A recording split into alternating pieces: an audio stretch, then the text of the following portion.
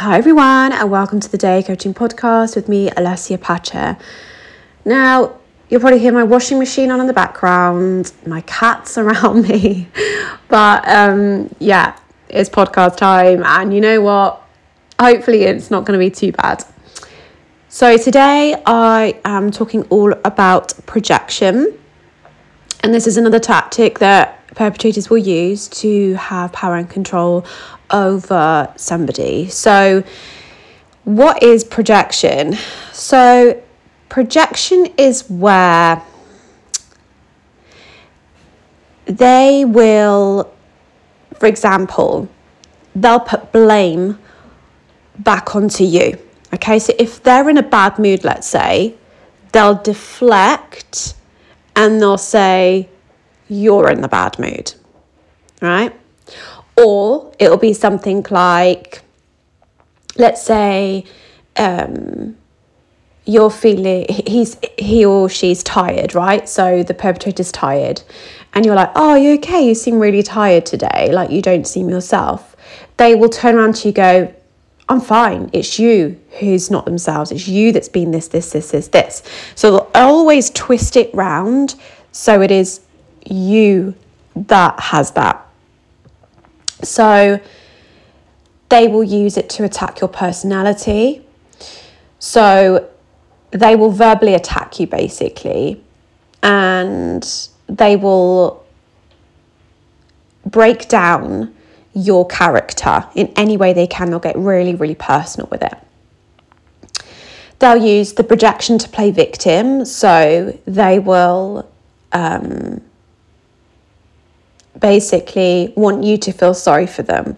Like nothing's ever their fault, so they'll never say sorry. And they believe that they are the victim in all of it. So what they'll do is, for example, let's say that there was a disagreement about something. What they'll then do is they will suddenly make out that you're a really, really bad person. You've hurt their feelings. They might even cry.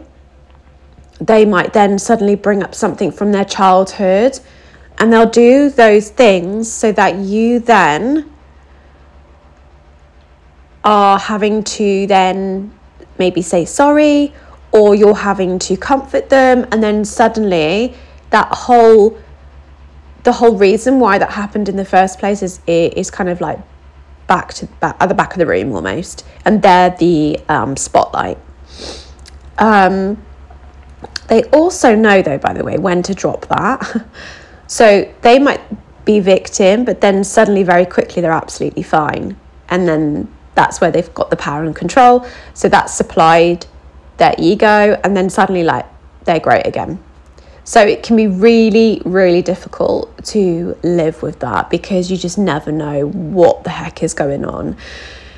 They'll also do things where they will, inverted commas, call you out. So let's say that normally you have dinner ready at 5, and may I add, you don't ever have to do anything like this, but I'm just using this as an example. Let's say that normally dinner's ready at 5. So they're going to come back from work, and they're going to be like, why is dinner not ready? Because you haven't done it yet. Why is dinner not ready? Do you not realise how difficult my day's been? And all I wanted was to have my dinner at the table, and now I can't, and now you're making me feel this. So they will use this tactic to really attack you and make you feel really bad, and then make you feel guilty. And they are projecting themselves onto you and making you the bad guy. And again, they're the victim. So projection is it happens so much as well, by the way, without people even realizing that it's happening. You can get this with a friend, you can get this in the workplace, you can get this anywhere with projection. It's a really difficult tactic to manage. They just will never accept any responsibility for anything. So it's always going to be, you're the problem. So therefore, you're going to start to feel that you're not good enough. It's going to really affect your confidence and your self-esteem. And the way that you maybe think and feel is going to be completely destroyed, because you're not going to know anymore. You're going to almost feel like a shell of yourself, and you're not going to feel that you can ever get anything wrong, let's say. You're going to feel like you're always walking on those eggshells. So again, it's about that grey rocking. It's about not showing them the emotion. When they are playing that victim, do not give them the attention that they're craving. Grey rock them. And you can even do where you're like, okay, well, I'm sorry you feel that way, but that's not I don't know, not my intention, or not what this argument's all about, or this disagreement's all about. It was about this. And then literally they can then throw their toys out the pram, and you're just going to completely and utterly switch off. And when you switch off, just imagine your body almost shutting down. I know that sounds quite dramatic, but that's what I used to do. So just literally imagine your body shutting down. Imagine that you're somewhere else. Imagine a safe place. So mine was a beach. So imagine yourself in that safe place. And another thing that I used to do that used to really help me is I would not actually look at their eyes, but they would think I was. So I would look at a point on their face, and I would literally just focus on that. And I would almost have like literally no emotion, and I would just feel like I was looking straight through them. Or sometimes what I would do is I would go slightly to the left of their eye, so their right eye. So I'd go left to that, and I would just look behind them. And it was so powerful doing that, because they didn't have a clue. And then I would just completely ignore what they were saying, and I would just imagine my safe place, and I would be saying affirmations to myself and really trying to protect myself, and imagining there was like a bubble around me and that he could not burst that bubble. Now, I know that you're probably sat there thinking, yeah, Leslie, easier said than done. Yes, absolutely, I know. I completely know that. But that took me a lot of practice, and eventually I got that down to a T, and that really supported me. So it's something that you can start to try.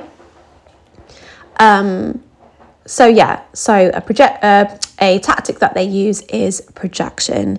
And you know what? You can take back your power, because this is a form of control and manipulation. But you can take back your power. You can cut off their supply for that by grey rocking them, by not showing the emotion, by taking your stand, but not where you're arguing back, where you're literally just going, sorry you feel that way, that's not how it was, and then boom, literally cut it, and they will hate that. Obviously, I don't want you to put yourself at risk. So if you feel it's going to put yourself at huge risk, please don't. Instead, just do the shutdown thing that I said, look slightly to the left or at a point on their face, and say to yourself comforting words and words of affirmation. And then later on, when that person has left the room or whatever, please then, you can message me on Instagram. You can message a friend. Do you remember I've said, I think previously, about having a code word? Just so that you can then, after the incident, build yourself and make yourself feel better. I don't want you to feel like you're suffering alone in this. And I know that it can feel a really lonely world, but know that there are people around you that can support you through this. And as scary as that will seem, trust me, as soon as you start to reach out to people, the better you will feel. And you might find that you reach out to people and then you get scared, and therefore you don't want to talk about it again. And that's completely normal. Please don't worry, that's normal. It's because there's that fear of like, oh my gosh, but what if? But just know that you've given them a little bit. You can kind of retract back, keep going as you are. And then when you feel ready again, give them a little bit more, and just keep doing that. That's what I did over the years. So, my DMs are always open, and I'm always here for all of you. And my Instagram is in my show notes, and you can also email me as well. So yeah, just know that you've got this. I'm proud of you, and keep being amazing.